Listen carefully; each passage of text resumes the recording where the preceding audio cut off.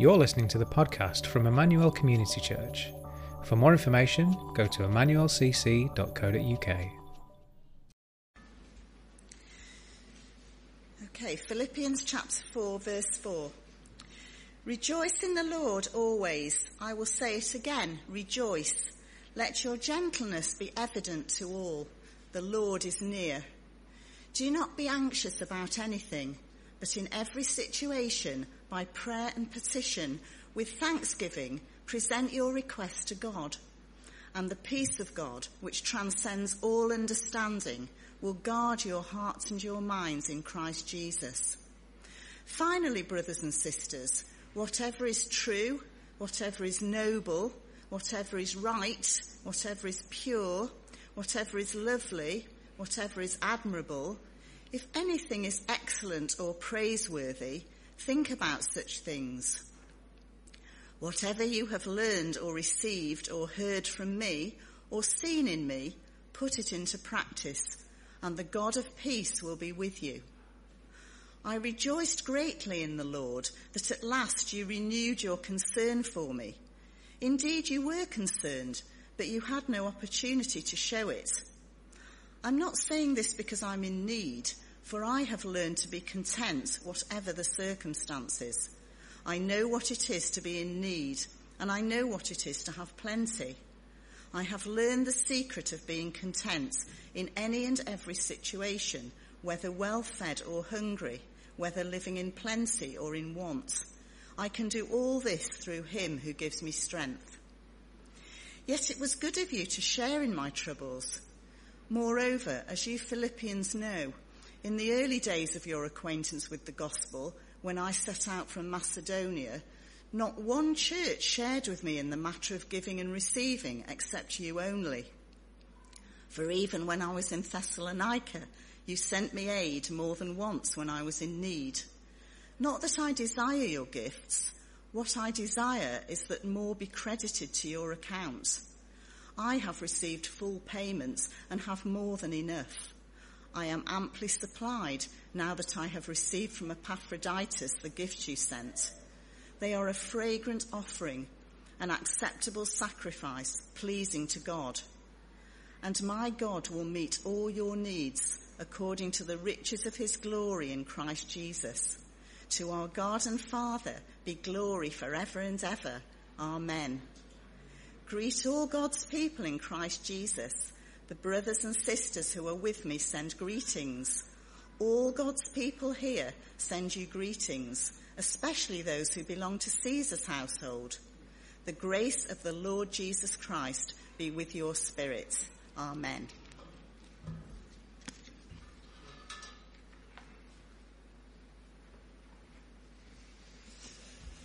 Thanks, Dot. Lovely to be with you. Thanks for joining at home in Green Lane. If you've got your Bible, do keep it open at Philippians 4. It is a passage rich with wonderful truths. Hopefully we'll dig in.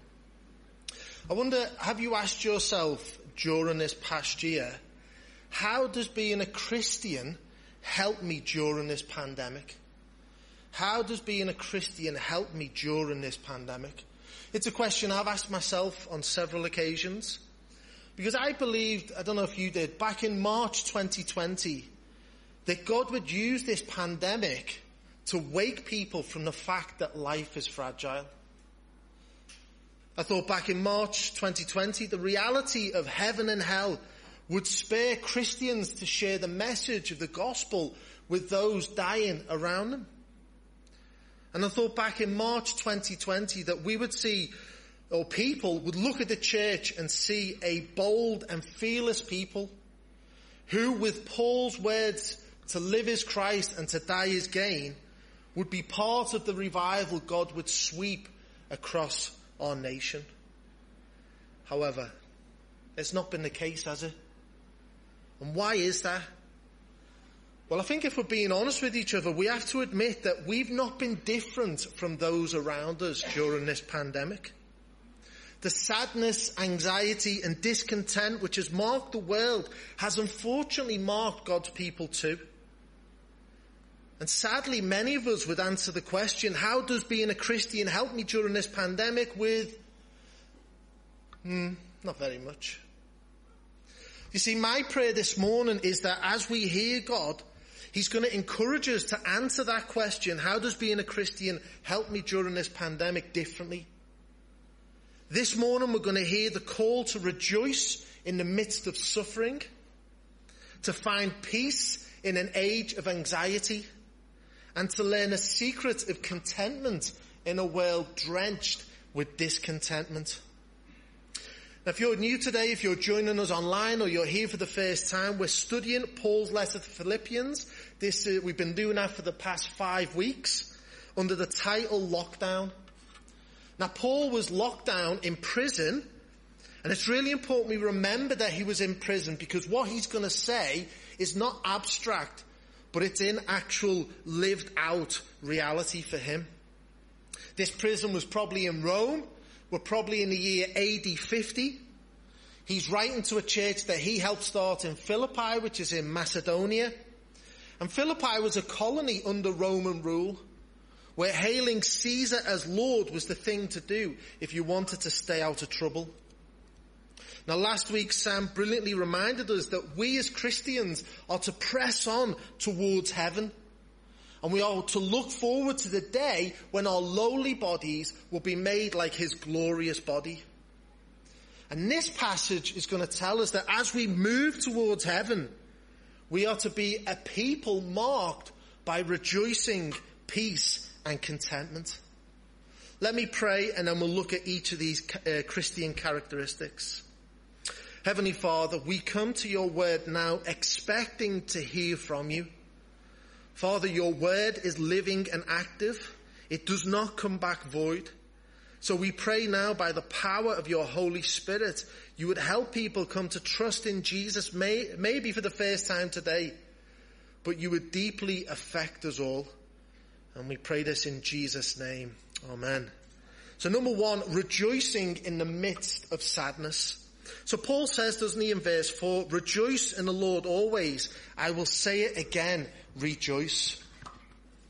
Now, December the 19th, 1998 was a dark day for many people. Now you might think, well, what is that about? I don't quite remember December the 19th, 1998. Let me remind you. It was a cold winter's night in York. 2,000 optimistic Manchester City supporters had gone to watch their team play.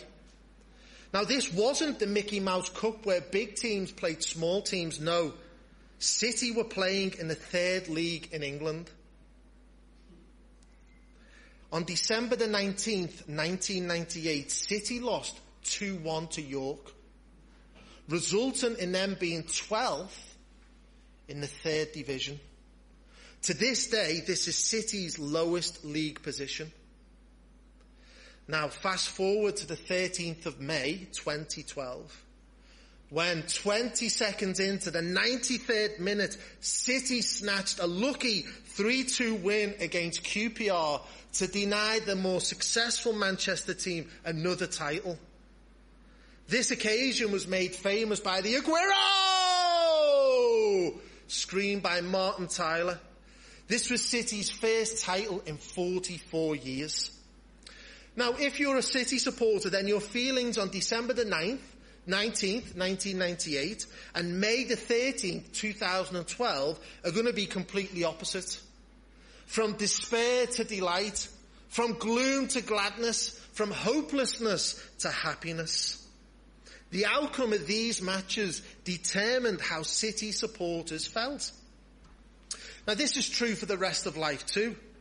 If the circumstances in our life are good, that is, if we're getting on well with people, if we've got job satisfaction, if we're doing well in school, if we're feeling healthy, if we're doing something we enjoy, then that normally will result in us feeling joyful.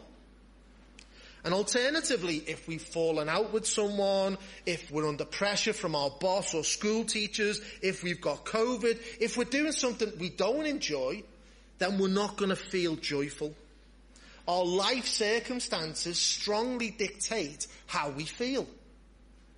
Paul, however, he says here, doesn't he, in verse 4, Christians should be marked by rejoicing whether you feel like rejoicing or not. He said we should rejoice always, which means rejoicing regardless of our life circumstances. Now just bear with me for a second, because I want to check your Bible is the same as mine, because my Bible does not have a little asterisk after verse 4. And I've got a feeling yours doesn't. Because that little asterisk may lead to a footnote that says, of course, Chris, Paul isn't referring to you. You can be grumpy and miserable and sad and moody and annoying and irritated. This rejoicing is for everyone else. No, it doesn't say that, does it? Because if you're a Christian here today, if you're a Christian at home or at Green Lane, rejoicing isn't an option. It's commanded. And he says it twice in case we miss it. Now you might have some concerns at this point, so let me quickly address them. What Paul is not saying. Paul is not saying Christians won't feel sad or be depressed. In our home group this week, we learned that a third of the Psalms, 50 of the Psalms, are about lamenting. They're about sadness. They're about grieving. You will know yourself that there's a couple of occasions where Jesus is crying over the sin he sees in front of him. And also, there's people in the Bible who seem to struggle with depression. Thinking of David in Psalm 13, where he says, how long must I counsel in my soul and have sorrow in my heart all the day? Moreover, Paul's not saying that Christians should have a fake smile on them and pretend life is great. Too often we're afraid of letting people see how sad we are, because we've been told that a Christian must rejoice, which we interpret as always seeming to be happy. Hello, yes, I'm good. How are you? So what does Paul mean then when he says, rejoice in the Lord always? I say it again, rejoice. Well, let me try and illustrate it for you. And you might have heard this story before, but I think it's helpful. Horatio Spafford was an American Christian married to a lady called Anna. They'd suffered the death of their 4-year-old boy to scarlet fever. And a devastating fire had swept through Chicago, destroying a lot of Horatio's businesses. In 1873, Horatio decided the family should take a trip to England, where his friend Dwight Moody was preaching. Horatio was delayed by business, so sent his wife and 4 daughters ahead of himself.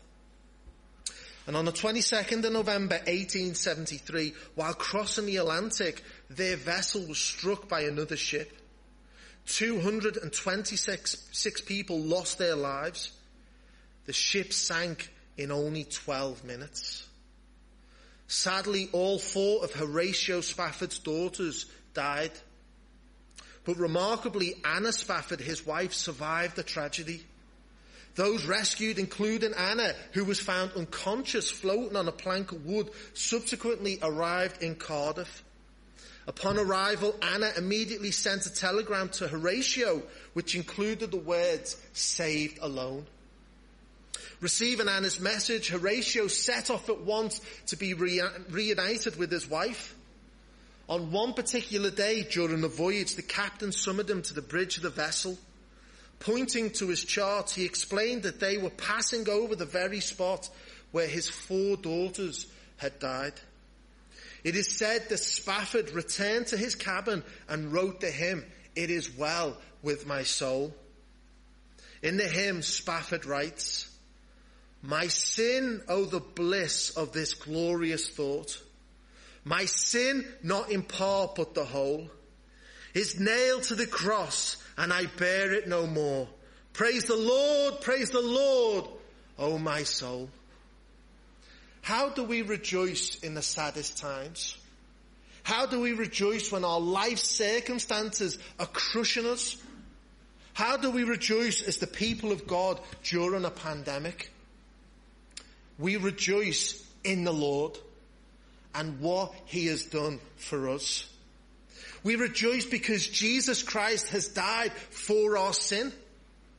Jesus Christ has taken the punishment that I and you deserve for our rebellion and rejection of God. Our sin has been nailed to the cross and we bear it no more. Praise the Lord, oh my soul. Friends, can I encourage you, whatever feelings or life circumstances are producing in us, we can rejoice in the Lord and his glorious death for us. Do you see what a powerful witness this is to the world around us? In our pain and suffering, in our sadness and depression, we can rejoice. We acknowledge our feelings, but we talk about the joy we have in our Saviour. Church, rejoice in the Lord always. And I will say it again, rejoice. But what else does this passage tell us? Well, the second point is this. It talks about peace in an age of anxiety. Now, Paul here is repeating the words of Jesus in Matthew 6 when he tells us not to be anxious. You might be thinking, yeah, Paul, it's easier for you to say. Okay, you don't know my life. I've got bills that need paying. My baby's not sleeping. My nan's still shielding. Work want me to go back into the office. And we're living in a global pandemic. Of course I'm going to be anxious. Well, let's read the end of verse 5 to verse 9 to see why Christians should not be anxious, as Paul says. So the end of verse 5 says, "The Lord is near. Do not be anxious about anything, but in every situation by prayer and petition with thanksgiving, present your requests to God. And the peace of God, which transcends all understanding, will guard your hearts and your minds in Christ Jesus. Finally, brothers and sisters, whatever is true, whatever is noble, whatever is right, whatever is pure, whatever is lovely, whatever is admirable, if anything is excellent or praiseworthy, think about such things. Whatever you've learned or received or heard from me or seen in me, put into practice, and the God of peace will be with you." In that passage there that we've just read, there's 3 P's why we should not be anxious. It's to do with presence, prayer, and peace. Let me just talk quickly about them. The first thing is this, that little phrase, "the Lord is near." Commentators can't agree whether that goes with rejoicing in the Lord or do not be anxious. Personally, I think it makes more sense to think about the do not be anxious, especially at the end of verse 9 we're told that the God of peace will be with you. So why is this God being present with us helpful when we're anxious? Well, think about a child. When a child is anxious, maybe they're going to a new place for the first time. Maybe your child is anxious because they've got chemistry homework or DT homework or whatever it may be.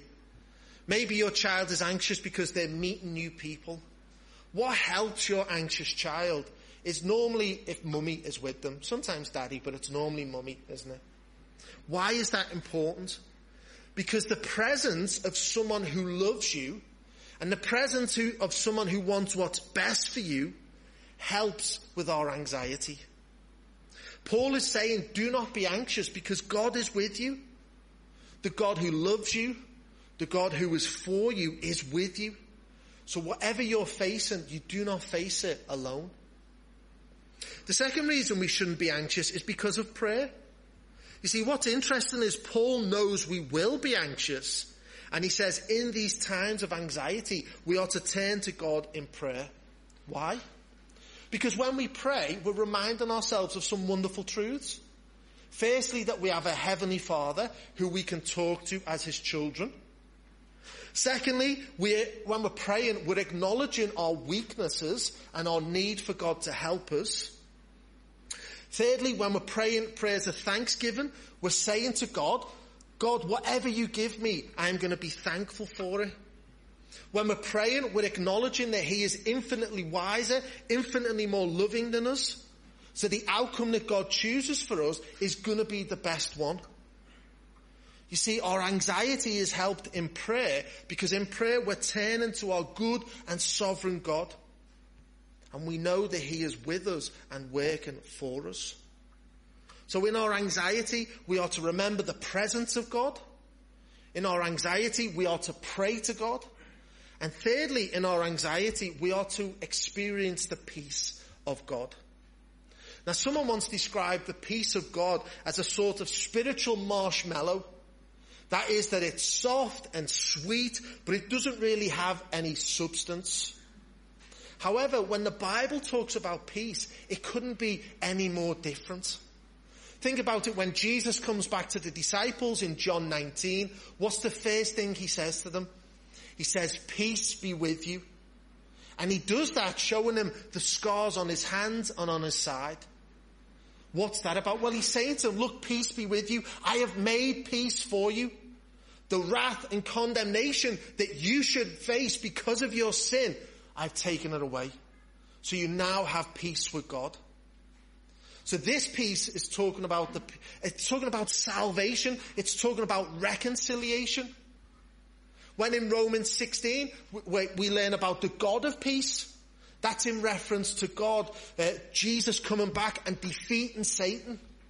So that peace is about victory. So it's not this soft, insubstantial thing. Peace is salvation. Peace is reconciliation. Peace is victory. But peace is also what we know as shalom. That's the Hebrew word, and it means wholeness. So peace, it's more than just like this inner feeling. We do get that, and that's why many Christians will talk about, I trusted in Jesus and I had this overwhelming sense of peace. That's true. But the peace that's talked about here is also an outward working peace. It's a vertical peace with God, and it's a horizontal peace with one another. And because of Jesus' death and resurrection, the God of the universe is in us. He's working for us, and he's committed to a life of us experiencing this wholeness. So again, when we have those times of anxiety, Paul's saying, remember God's presence.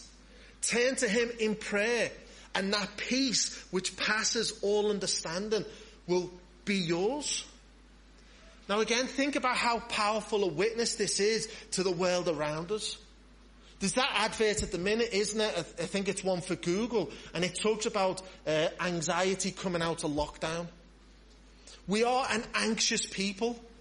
There's many, many things in this world that cause us anxiety outside of a global pandemic. And yet imagine if people saw us as people of peace. What a profound witness that would be to the world around us. We have a peace that transcends all understanding because it's a peace that comes from God. And it's a peace that comes only when God is with us. Church, the peace of God which transcends all understanding will guard your heart and mind in Christ Jesus. Do you believe that today? Do you believe that God is enough? Now, I'm not talking about kind of medical anxiety. That's different. We're talking about a general kind of worry, a general kind of anxious nature. God is saying we have him in us. We have prayer for us, and God gives us this peace to help us. Do you believe that this morning? So far, this passage is telling us to rejoice in the midst of sadness. It's telling us to have peace in an age of anxiety. And third and finally, it tells us about contentment in a world drenched in discontentment. Now here's a big statement, so you need to listen to this. Satan has replaced the fruit of the tree of the knowledge of good and evil with right move. I know that I need to explain that. Let me explain it. Now in Genesis 3, what happens is this. Adam and Eve are told they can have everything in the garden apart from one thing, that fruit. What does Satan do? Satan takes the fruit, the one thing they don't have, and he says to them, you need this because you are discontent. Have the fruit and it will make you content. Right move does exactly the same. You may have the most perfect house that you want. It is wonderful. It's your dream house. But 5 minutes on right move, and you do it because you're only looking. I'm just seeing what's out there. What happens? You take a look, and within those 5 minutes you become inconsolably discontent. Why? Because you've seen that house with the slightly nicer bathroom. You've seen that house, haven't you? It's got one of those fancy kitchen diners that's all the rage. We get sucked in so easily, don't we? Social media is just as bad. No matter how many times we tell ourselves that the pictures are staged, that filters have been used, we fall for the lie that other people's lives are more interesting and fun than ours, so we become discontent. As God's people, we're called to be salt and light. We're called to be content in a world of discontentment. Now this isn't easy, because what we're going to read now, twice you're going to see the word learned. So Paul has learned what it is to be content. So this gives us hope, because if you're not content, we can learn, okay? So this is a process. This is something we're working towards. Let's just read verse 10 and try and pick this up. So Paul says, I rejoice greatly in the Lord that at last your concern for, I rejoice greatly in the Lord that at last you renewed your concern for me. Indeed, you were concerned, but you had no opportunity to show it. I'm not saying this because I am in need, for I have learned to be content whatever the circumstances. I know what it is to be in need. I know what it is to have plenty. I have learned the secret of being content in any and every situation, whether well-fed or hungry, whether living in plenty or in want. I can do all this through him who gives me strength. So what's going on? Well, Paul had received a gift from the church in Philippi. And Paul rejoices greatly because they have shown him concern. Paul wants to make sure that he's rejoicing in their concern rather than the gift itself. And that's why he starts talking about contentment. Paul wants the church in Philippi to know that he's learned the secret of being content. Okay, Paul's content whether materially he's in need, he's hungry, or he's in want. Paul is content if materially he has plenty or he's well fed. Paul's contentment comes from Jesus, who gives him strength. Now, we've got to be honest, haven't we? This pandemic, for some people, it's been all right materially. People have worked all the way through. They've had a steady income. They've not been able to go away on big abroad holidays, so they've been able to save. Amazon have got a direct line to their house, dropping parcels off each day. And the builders are in doing that nice kitchen diner that you've seen on Rightmove. However, we also know, don't we, that this pandemic has been hard on people financially. We've seen a steep rise in the number of people using food banks. The furlough scheme didn't seem to help everyone out the same. We've seen an increase in food, in petrol, in household bills too. Yet for both those with plenty and those in want, Paul says that contentment is found in Jesus. Where on earth is Paul getting that from? Well, we have to just skip back to chapter 3, verse 8 and 9. I'll read it to you there. This is what Paul says. This is the secret to contentment. He says this, verse 8. What is more, I consider everything a loss because of the surpassing worth of knowing Christ Jesus my Lord, for whose sake I have lost all things. I consider them garbage that I may gain Christ and be found in him, not having a righteousness of my own that comes from the law, but that which is through faith in Christ, the righteousness that comes from God on the basis of faith. It's not a great afternoon for people wanting to play cricket, is it? Okay. Just still awake. Good. Okay, he's with me. What's he saying then? Contentment comes through Jesus because Paul is able to say Jesus is supremely more glorious, surpassingly more beautiful, and strikingly more magnificent than anything else in this world. Why? Because it's only Jesus who's able to make us right with God. Why is that important? Well, Sam said it earlier. God is holy. God is righteous. We have been made to marvel and delight at God.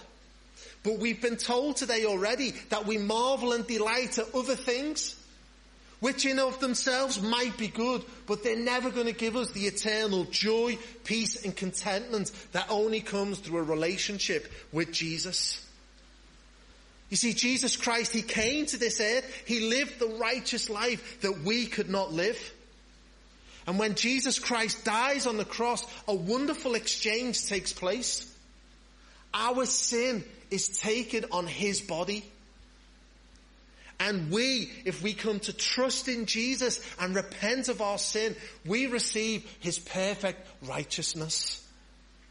Do you know, friends, that when that happens, you change? You are no longer guilty of your sin, but innocent. You are no longer unrighteous, but you are righteous. You are no longer outside of Christ, but you are in Christ. And that means that you are now part of God's family. Everything that God has for Jesus Christ, he has for you and he has for me. God delights in his Son. You know what? God delights in you. God is pleased in his Son. You know what? God is pleased with you. God is giving his Son all things. And you know what? He's given them to you too. God loves his Son perfectly. And you know what? God loves you perfectly too.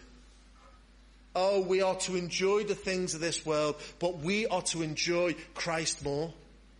We are not to be discontent with what we don't have, but we are to be content with Christ who we have. And we learn the secret of this contentment as we look at Christ in all his glory, in all his beauty. Church, are we a content people? Have our conversations with people over a socially distant walk or over Zoom, have they been littered with how discontent our lives are? God's people are to be a content people because of what Christ has done for us and because of the righteousness he gives us that comes by faith. Church, can we learn this together? I can do all things through him who strengthens me. Let me just conclude and finish. Let us just finish with the question we started with. How does being a Christian help me during this pandemic? Well, hopefully you can say now, I trust in a Saviour who died for my sins, so I can rejoice in the midst of sadness. Hopefully you can say, I have the God of peace with me, so I can have peace in an age of anxiety. And maybe you can say today, I delight in the righteousness that comes from Jesus, so I can be content in every situation. If you're not a Christian today and you're thinking, I want to rejoice, I want this peace, I want this contentment, then can I urge you to stop right now, turn to Jesus, ask him to forgive you your sins, and ask the Holy Spirit to come in to your heart now. And church, can we at ECC ask God to help us to press on towards heaven as a people marked by rejoicing, peace, and contentment? Let me pray. Heavenly Father, we thank you for this wonderful passage. Father, it is so countercultural to what we feel and experience in the world at the moment. But because of Christ, we can rejoice. Because of Christ, we can have peace. And because of Christ, we can be content.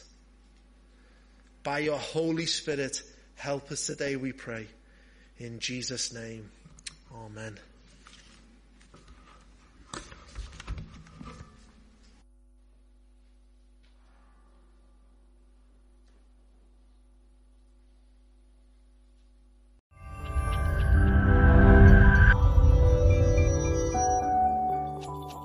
You have been listening to the podcast from Emmanuel Community Church.